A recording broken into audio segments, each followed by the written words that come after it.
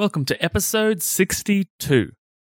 Do you ever wonder why nutrition advice seems to change so frequently, or why food is never addressed at your doctor's appointment, or is even considered laughable in the context of helping to recover the body from disease?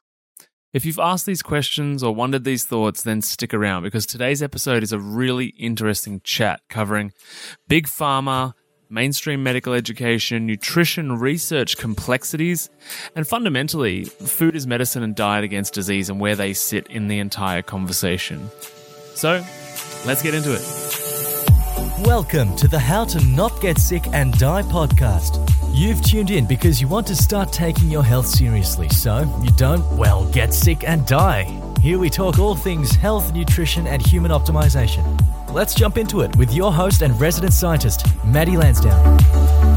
What's up, my healthy friends? I hope you've had a good week and have plans to eat at least 5 different coloured vegetables today because, simply, that shit is important. So welcome back to another interview episode. If you're new here, my name is Maddie Lansdowne and it is my mission to coach 150 individuals to create the sustainable, healthy lifestyle that you truly want before the end of 2020. Now, I really am pretty excited to introduce today's guest because he truly understands the power of nutrition to heal and fix biological problems within the body in a way that most nutrition experts wouldn't even know about themselves. And I myself, I'm really excited to learn some stuff today. So who am I talking about?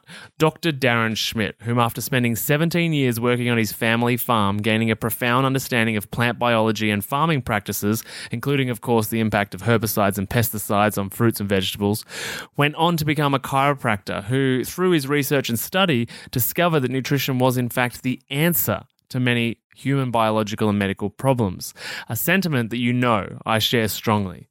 He has been focusing on nutrition since 1998 via his own clinic called the Nutritional Healing Center of Ann Arbor in Michigan in the US, and his clinic is within the top 1% of private nutrition clinics in the country. He has also used his unique set of skills and knowledge to educate and train over 4,500 doctors all over the US and has a very educational YouTube channel, which I myself just absolutely love and highly recommend. And it has over 130,000 subscribers with over 11 million views on his videos. Just insane. Dr. Schmidt, you are a heavyweight of the natural health world, and I'm stoked to have you here. So a big warm welcome to the show. Oh, thanks for having me, Maddie. Not a problem at all. Now, we were just chatting before we decided to hit record. We're chatting about YouTube. And as I said myself, I've learned a lot from your YouTube channel. And obviously with 11 million views, a lot of people have. But can you share with the listeners what is actually happening in the social media space in the context of natural health? And in particular, what's happening on YouTube? Sure. So back in 2016, when President Trump was elected, the social media giants like Facebook, Twitter, Google disagreed with Trump, and they vowed to never have this happen again. So they created some algorithms that would suppress ideas, communication related to Trump's message. Later, they applied that to healthcare, and the reason why is because for really 2 reasons. Number one, they want to break into the Chinese market. So in China, there's 1 billion people or more. In the United States, there's only 320 million. And in order to open up a business or make deals in China, you have to go through the government first. It's a communist nation with a capitalistic economy, but the government controls everything. So in order to do this, the government in China will suppress information that they want suppressed. And so YouTube is grooming, and these social media people are grooming Americans to get used to that sort of culture.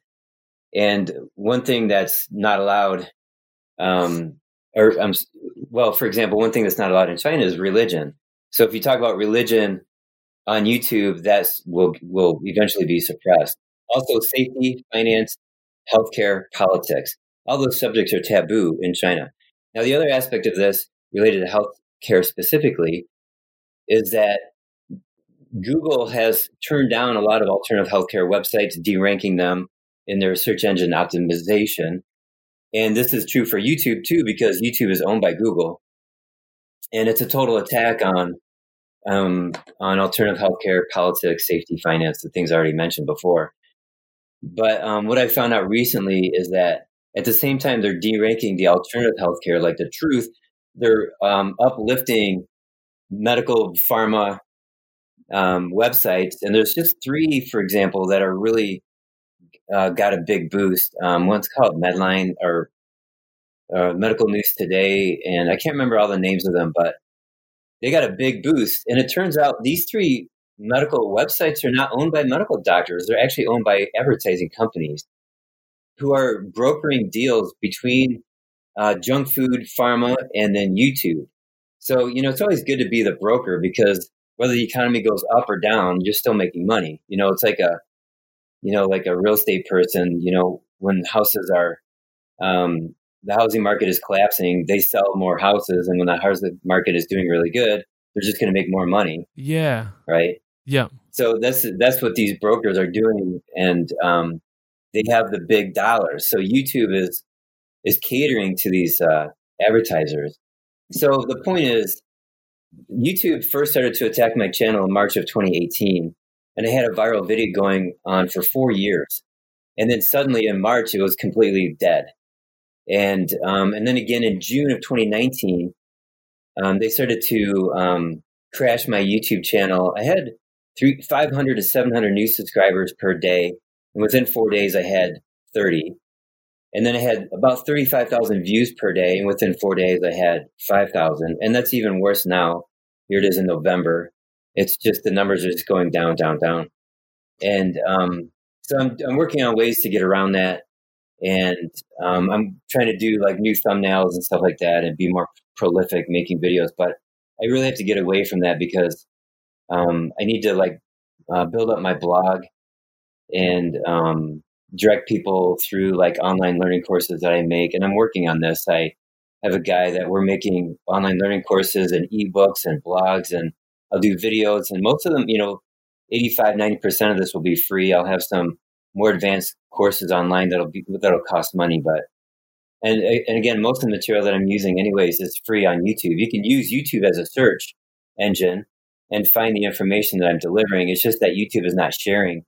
And plus they've unsubscribed people like my office manager and my top employee who's been with me for 12 and a half years. And my mom, even she told me that she got unsubscribed from YouTube. So I've had, people tell me on my channel they had to resubscribe. So they're just, it's going to get worse over time. And they just released over the weekend their new terms of service, which is that they will deplatform or take off their platform anybody they want for the reason that they call commercially non-viable.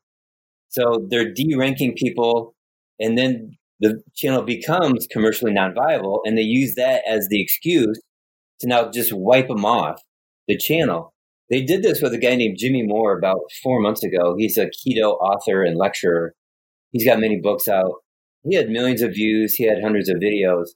And then suddenly on Twitter, he said, "Hey, my YouTube channel is gone. What happened?" Well, they just took it off. They just deleted it. They didn't give him any warnings. And they didn't,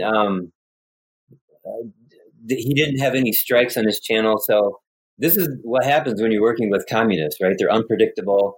They make new rules. They don't follow their own rules. And it's sad and it's funny at the same time. But, as a collective in the alternative healthcare world, we need to find new solutions and move over to a different platform, possibly BitChute, which is a platform that's based off of like cryptocurrency blockchain, and nobody can take you off of BitChute. So that's where we stand right now. It's just a battle.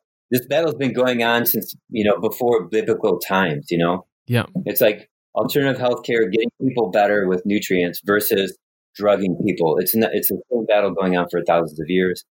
And here we are, we're just doing the same battle, just on a different platform we're doing on the internet. Yeah, I'm a huge fan of the work Jimmy Moore has done, and he has been a huge voice in the intermittent fasting, water fasting, and keto space, and I didn't actually know that, so thanks for sharing that. But here we are, all sitting here in the age of the internet thinking that this is the biggest thing for free speech ever in human history, but it seems that no matter where you go, It seems that it's possible that you can be gagged and forced to be in alignment with corporate interest or, well, eliminated for some people. And I actually got that terms and conditions email myself. I have a channel despite only having one video up currently. Regular content is coming in 2020, crew. But I got that terms and conditions email too. And I say, if it's quote unquote, not commercially viable. And what does that even mean? Who determines that? Whoever ends up being paid, right? Right. Yeah, exactly. So you've done a lot of great work before social media even existed, which puts you a few decades ahead of me in regards to career, research, and knowledge. And as someone that is, I guess, really inspired by your work and the content that you put out, and I've learned a lot from your YouTube, despite what is currently happening with it.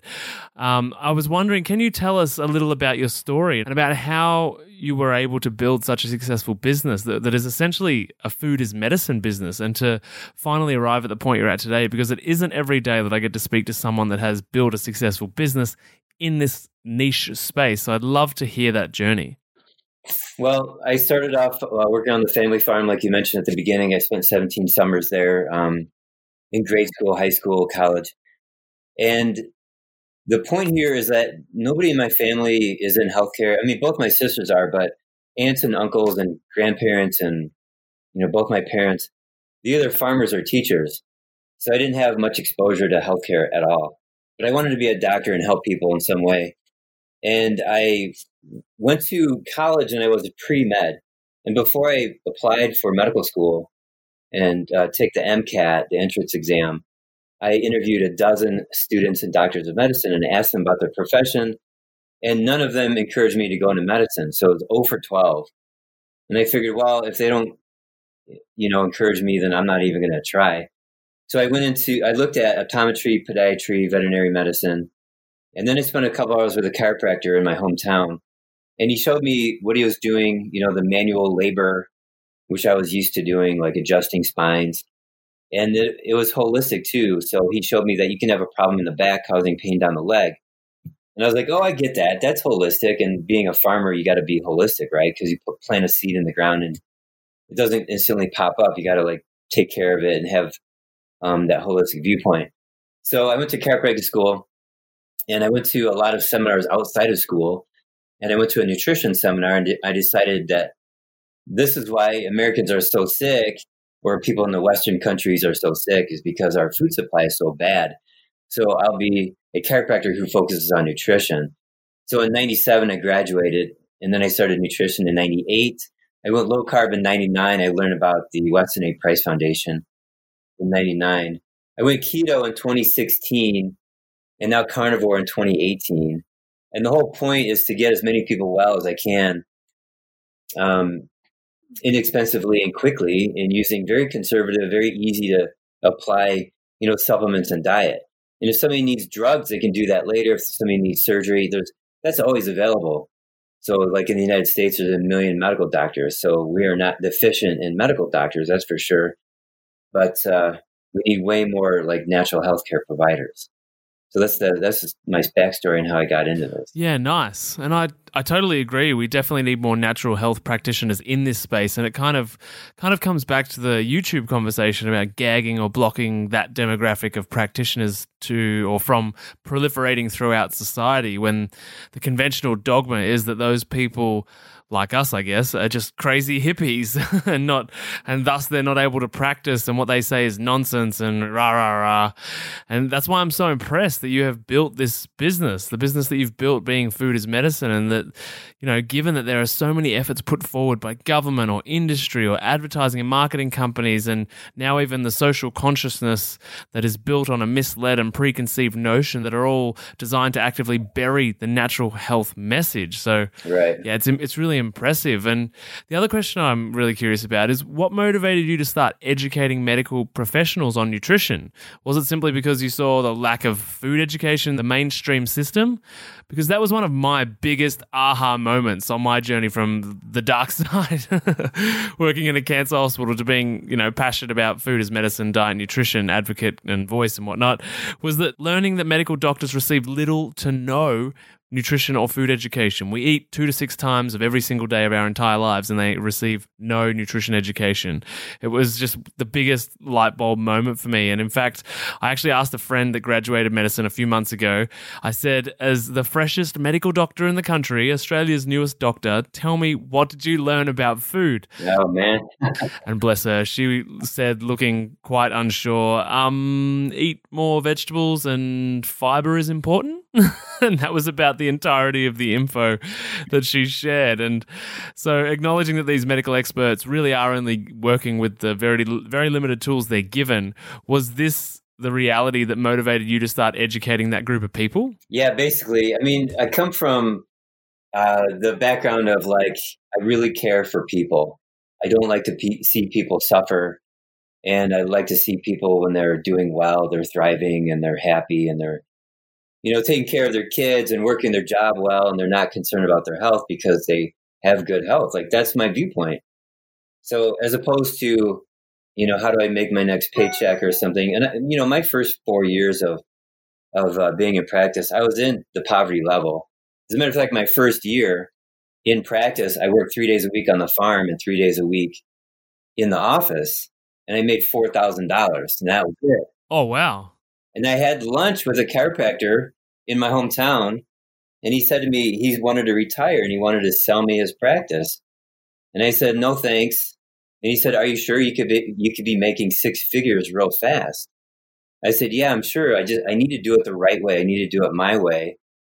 And, it took me, years and years to build up the practice. And so, but I wouldn't have it any other way, because my practice, number one, being insurance free, patients are paying me directly. I am, I am completely dependent on them, and I need to get them well.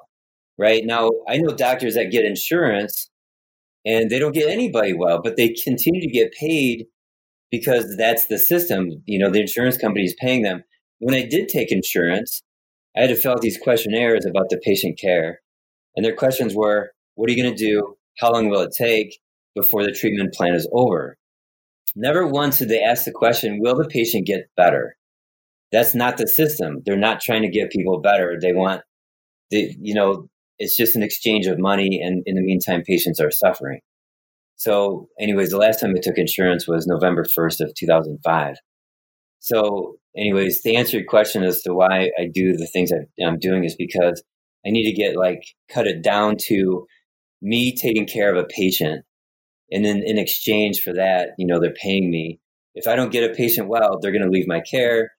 If I don't give them good answers, they're going to go somewhere else. This is the free market.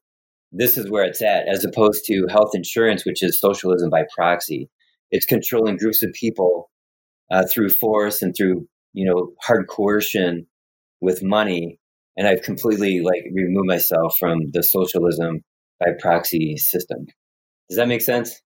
Yeah, that definitely makes sense. And I guess the other thing in that aspect is that when you remove yourself from insurance and clients and patients are actually financing their own particular health journey, on a patient level, it must impact the level of responsibility as well, because I find that it's a thing in Australia, right? So most people do not have to pay for healthcare here, and that comes inherently flawed with an outsourcing of responsibility for most people, not everyone, because in that context, you have no skin in the game, so to speak. And when you're on a health journey, and it seems that it isn't even about getting well from the patient's view, but more about collecting what they're owed by the government or claiming their freebies in a sense, and thus people go through these cycles over years and then end up saying, I've seen this doctor, I saw that specialist, and I've tried this therapy and I've tried that therapy, and it just, those things just don't work for me. It just doesn't work for me. This is my life. And, I'm sure we've both heard that story so many times from people. And of course, it differs from person to person as to how big that piece plays in each individual's story or narrative of their health and their own reality. But without the skin in the game from a financial aspect, or whichever aspect people consider important, but in this case, we're talking financial, as a result, one does not take an active part in their own healing because they're inherently outsourcing everything to the guy sitting across the desk from them in their appointments. Right. And then the doctor does not have the demand, if you will, to learn more. So I still have people that I'm better now as a clinician than ever before, but I still get really tricky patients, and I have to learn more and more and more. And then when I look at keto doctors, the medical doctors, yeah, they take insurance, but they have taken on the responsibility of answering the question, what can I provide to my patients that will provide, the most benefit? So then they found themselves into the keto world, and then they get attacked. And they get attacked by conventional MDs, nutritionists, dietitians, and even their licensing board. So Professor Tim Noakes and Dr. Gary Fettke, and there's a couple other people, where they spent many months or even years, Dr. Noakes, 4 years, and $1 million to defend his license because the South African Dietetics Board said you cannot recommend the low-carb diet because it's dangerous. And he proved that there is no proof that it's dangerous. As a matter of fact, it's very beneficial. Same thing with Gary Fettke. He's an orthopedic surgeon in New Zealand. And he proved that his recommendations were, they're going to save people's legs who are diabetic. And he's, tired of cutting people's legs off.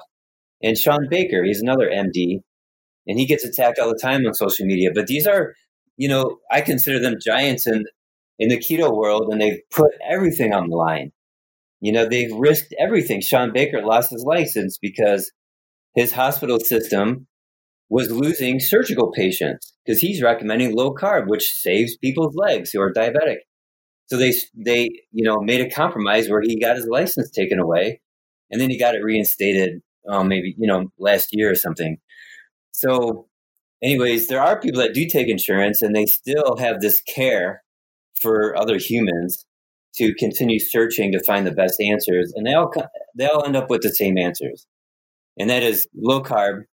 And for some people, it's low carb enough to get into ketosis. And you will definitely want to control your blood sugar, raise your ketones up.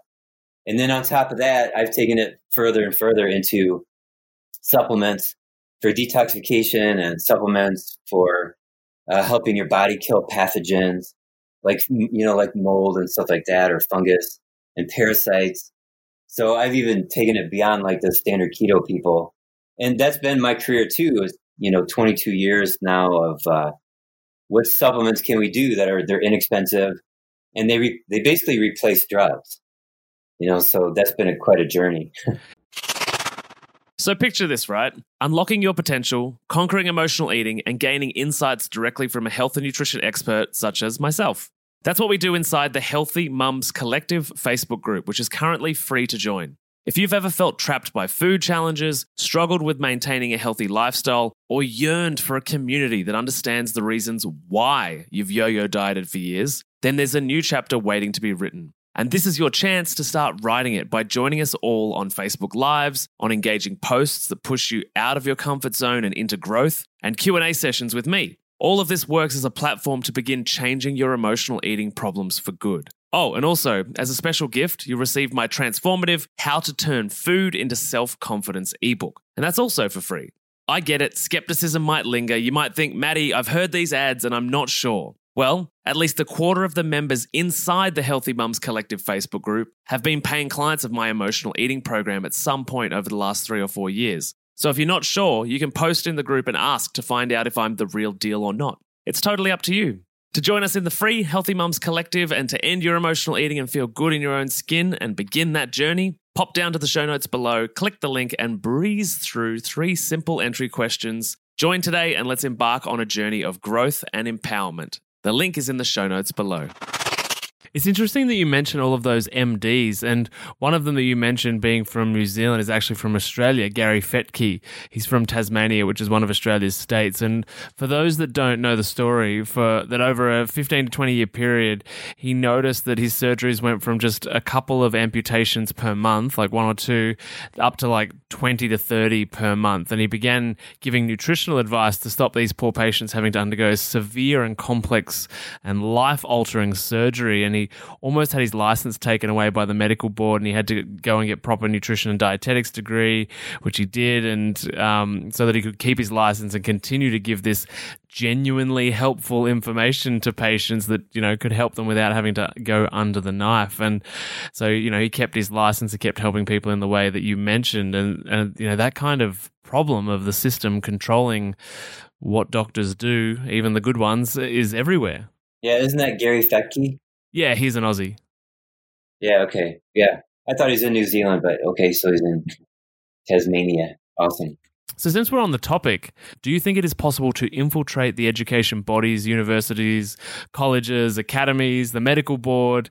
Do you think it's possible to get the correct information and education into these establishments, or do you think the tyrannical structures that are fast food and big pharma and the AMA, are they undefeatable entities that us natural health hippies will forever be pegged against in the worst possible way? No, this is defeatable. And there is one answer to that question, and it comes down to the USDA Dietary Guidelines Committee for 2020. Every 5 years, the USDA has to change their food pyramid or My Plate or whatever. They have to change it. So next year, they're going to make a new recommendation. And the person who is really educating us on getting involved, her name is Nina Teicholz. And she wrote a book called The Big Fat Surprise. But she's sort of forming an army to communicate to the USDA Dietary Guidelines Committee, whether it's by email, because you can submit comments, or actually show up live in person. And I did this a few months ago. They had their first live public comment day, where everybody had 3 minutes. And I attended that and I spoke for 3 minutes. This is in Washington, D.C. The next time they do this is January in Houston. And so the Dietary Guidelines Committee has chosen to ignore like superior quality studies. And about 85% of the studies that they're going to look at is actually epidemiology, which is not science at all. It's just a survey. And from those surveys, you get this idea that meat is bad, and which is not a true statement. Every time you test scientifically whether or not meat is bad or not, it shows that it's good. Meat has never caused cancer. It's never caused heart disease or diabetes. Saturated fat does not cause any disease. But the problem is that epidemiology is telling us incorrect information. So the Dietary Guidelines Committee is using epidemiology as their main way of determining what to do next. And they're going against the law. The law says that they have to use the preponderance of science. It doesn't say use the preponderance of survey or opinion or poll, which is what epidemiology is. Epidemiology is not a science. So everything's backwards. But once the USDA, comes down with their dietary guidelines, it affects the Western world. It affects England, South Africa, New Zealand, Australia, the primary English-speaking countries. And that's where we have to stop it. Otherwise, it's a grassroots effort. But if the government demands that the military and the schools, school lunches and the universities and the dietetics professionals and nutritionists, and they all have to follow the guidelines. So that's why all these people are saying the wrong thing. They're all saying eat high fiber, eat high carb, eat 250 grams of carbs a day minimum, and avoid fat and avoid animal products. It's all crazy backwards. And it's because of this one committee. And right now, it doesn't look too good. It looks like for 2020, they're going to come out with the same old stupid information. And they're going to come out with a report. It's going to be about 500 pages. And then they have a one pager. And then they have like a logo, and then they have another, they come up with several documents. All they have to do is one line in the 500-page document that says, a low-carb diet is a viable option to improve health, or something like that. Just one sentence out of 500 pages, and that releases them of the liability of giving incorrect information. And then it frees the rest of us up to actually form a diet that can really benefit us. All right, we are finally here. Do you want more energy, focus, and productivity? Obviously, everyone does. But maybe you too want fat loss, reduced inflammation in your body, and improved digestion as well. If you've listened to my episodes on intermittent fasting or via any of my social media talking about the benefits and importance of reducing your feeding window, and you actually maybe know a few people who have had mixed results with intermittent fasting, and you just want to try and figure out, is it right for you? Well, guess what? I've got you covered. As you know, it's my personal mission to coach 150 individuals to create the sustainable, healthy lifestyle that they truly want by December 2020. And as a part of that, there is a link in the show notes below to my brand new free ebook called Is Intermittent Fasting Right for Me?, which will provide the answer for you as to whether or not you're the right person to implement an intermittent fasting schedule or not. So scroll down below, click the link, chuck in your deets, and grab the free download, because this really will clear things up for you. All right, let's get back into the show. Or something like that. Just one sentence out of 500 pages, and that releases them of the liability of giving incorrect information. And then it frees the rest of us up to actually form a diet that can, really benefit us. And ketosis is the best diet for type 2 diabetes. It beats out veganism. It beats out everything else. And then, ketosis is the best hope for cancer. I've had 11 patients reverse their cancer with ketosis. I have a practitioner in my office. She just told me this morning she's had number 6 reverse her cancer with ketosis. I've had other practitioners in my office, so yeah. And when I said this on Twitter back in February, I got attacked. It's really scary for some people that ketosis, a natural diet can actually reverse cancer. It's just insane. So anyways, I'm working on this, and there's other people, other medical doctors and naturopaths and chiropractors, and on social media, and in person, they're changing the way that we're looking at nutrition. We're going back to the diet that we used to have 100 years ago when cancer was low and heart disease was low and all that. So there is some hope. Yeah, absolutely. And that stuff that you're referencing, I first learned, or my first really credible source of learning was Thomas Seyfried's Cancer as a Metabolic Disease. And I think it's a good place to start for anyone that has cancer, is precancerous, or is in the monitoring phase, because it really sort of challenges and changes your perspective on cancer as a disease of diet and lifestyle, which is where many chronic health issues originate, in my opinion. And the other thing is interesting mention about the meat as well with those epidemiology studies. I don't think people realize that nutrition research is exceptionally difficult to put together. And then, of course, they go and compare that usually against the standard American diet, which is predominantly fast food. And you know that most meat consumers eat meat from, say, In-N-Out Burger, McDonald's, or Burger King, or whatever fast food chain it might be. But in that context, meat is bad. Yes, it is bad because you're eating it in this horrific concoction of nutritionally deficient, not even really food, but let's say materials that are not doing the human body any favors. And that's why as well these other diets and approaches get so much leverage, positive leverage, like the vegan diet or the Game Changers documentary that pulled the wool over so many people's eyes so convincingly, because it really is a shit ton better than the standard American crap food diet. And so I guess I want to highlight that nutrition research is hard to do because it most often relies on people reporting their own food intake for the day. So science, which is meant to be specific and measurable and, hyper-focused, in this context relies on a heap of randoms just remembering what they ate and roughly how much. And that's executed by sending them home with a survey, or we hold them in a facility and monitor them monitor every single calorie, macronutrient that goes into the body and monitor how the body uses that food as best we can, which we can't really do very effectively, but we can actually never hold humans in a single place long enough to collect anything that's, meaningful in the long term. And of course, then there's the healthy user bias. People give false information because they know they're being watched. And my very own clients are victim to this too. It's a human thing. Like, it's just a reality of being watched.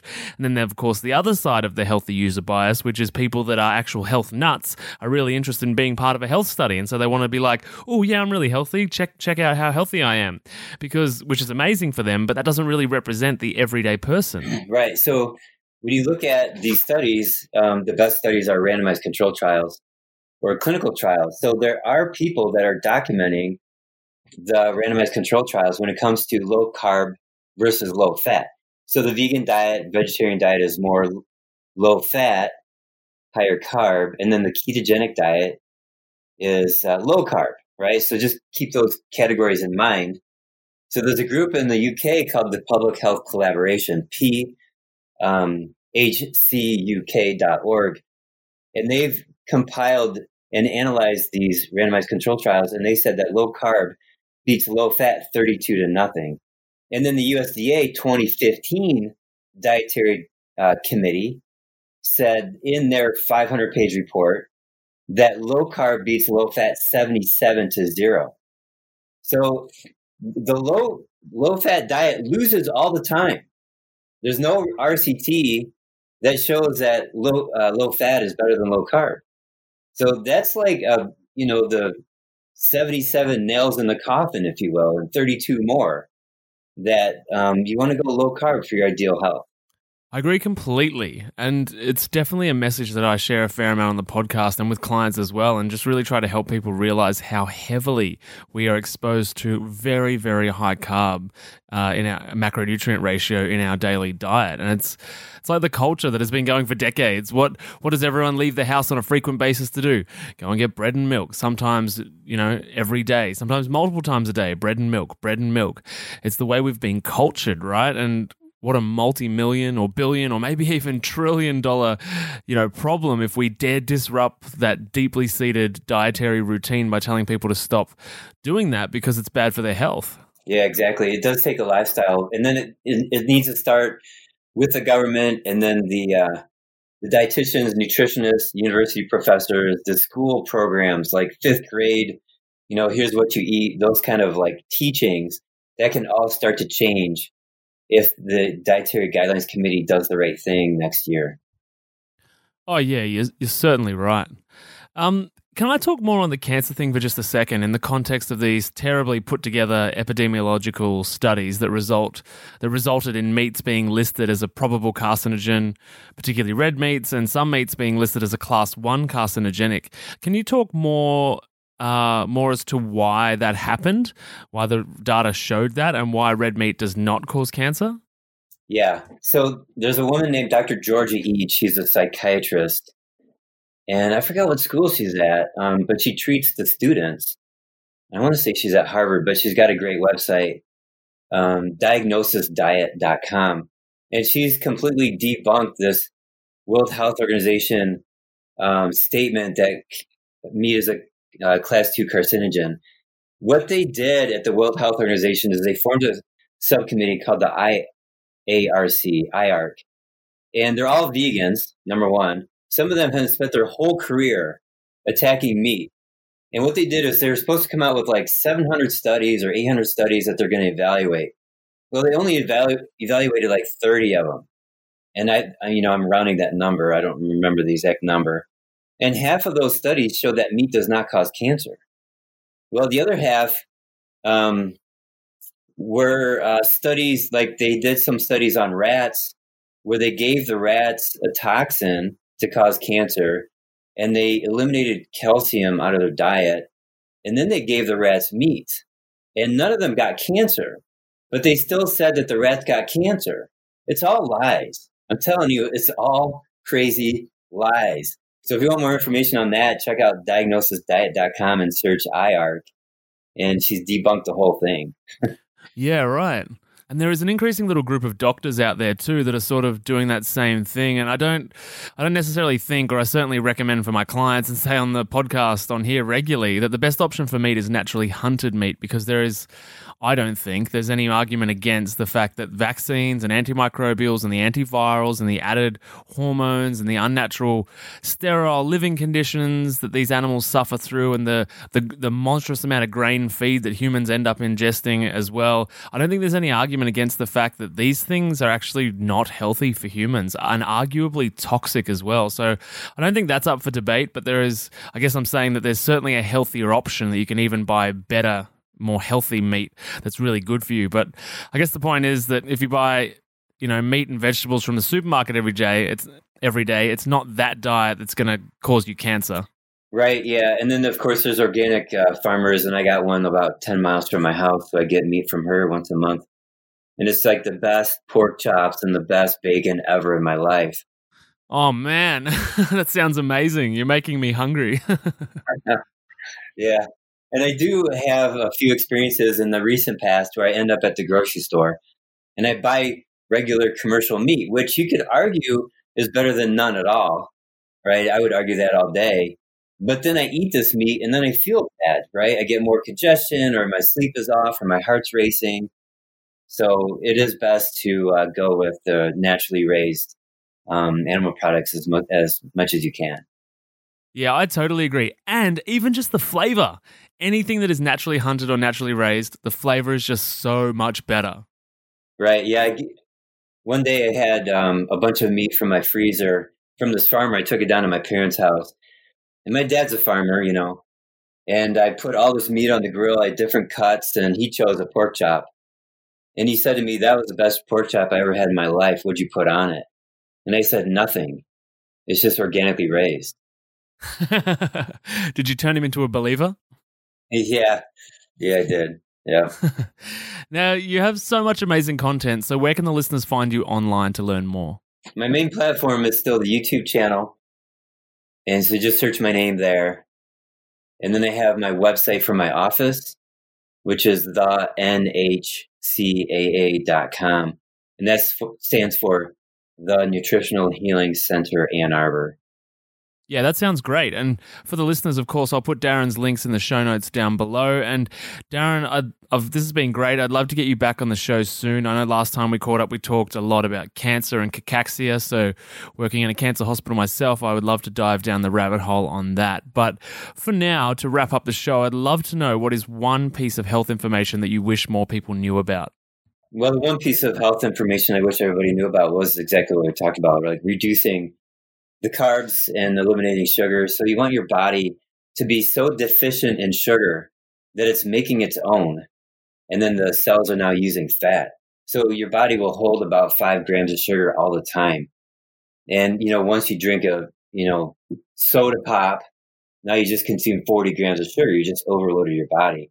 But, lower the blood sugar so low that you're burning ketones. And that's when you get all these fantastic health benefits, including killing cancer cells and reversing diabetes and repairing your tissues. Now, not everybody can do that comfortably right away. It may take a few months or even years to be comfortable physically with ketosis, but the native state of the body is ketosis. That's my number one thing that I wish everybody knew, is that the native state of the body is the ketogenic state. Thanks so much. I appreciate your time and your wisdom and sharing all of that here on the show. I'm certain you've opened up some eyes to a deeper truth and helped people realize that a bit more is going on than meets the media-driven eye. All right, you're welcome, Maddie. Thank you for having me on. I appreciate it. Not a problem, mate. We'll catch you soon. Okay, bye. See you later, mate. Bye. Thanks for listening to the How to Not Get Sick and Die podcast. If you love this episode and health information is your thing, then please consider subscribing to the show.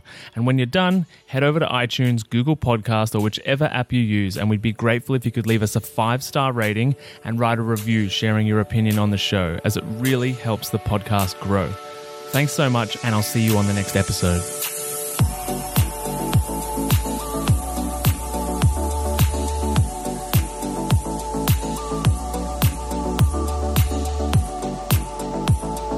Whilst the presenter that feature on this podcast endeavour to provide accurate information, it cannot possibly take into account your individual circumstances, and therefore the content on this podcast provided by any of the speakers is not intended as advice in any way for any individual, and should not be a replacement for professional medical or health advice of any nature. Always seek advice regarding your personal situation from a qualified medical professional.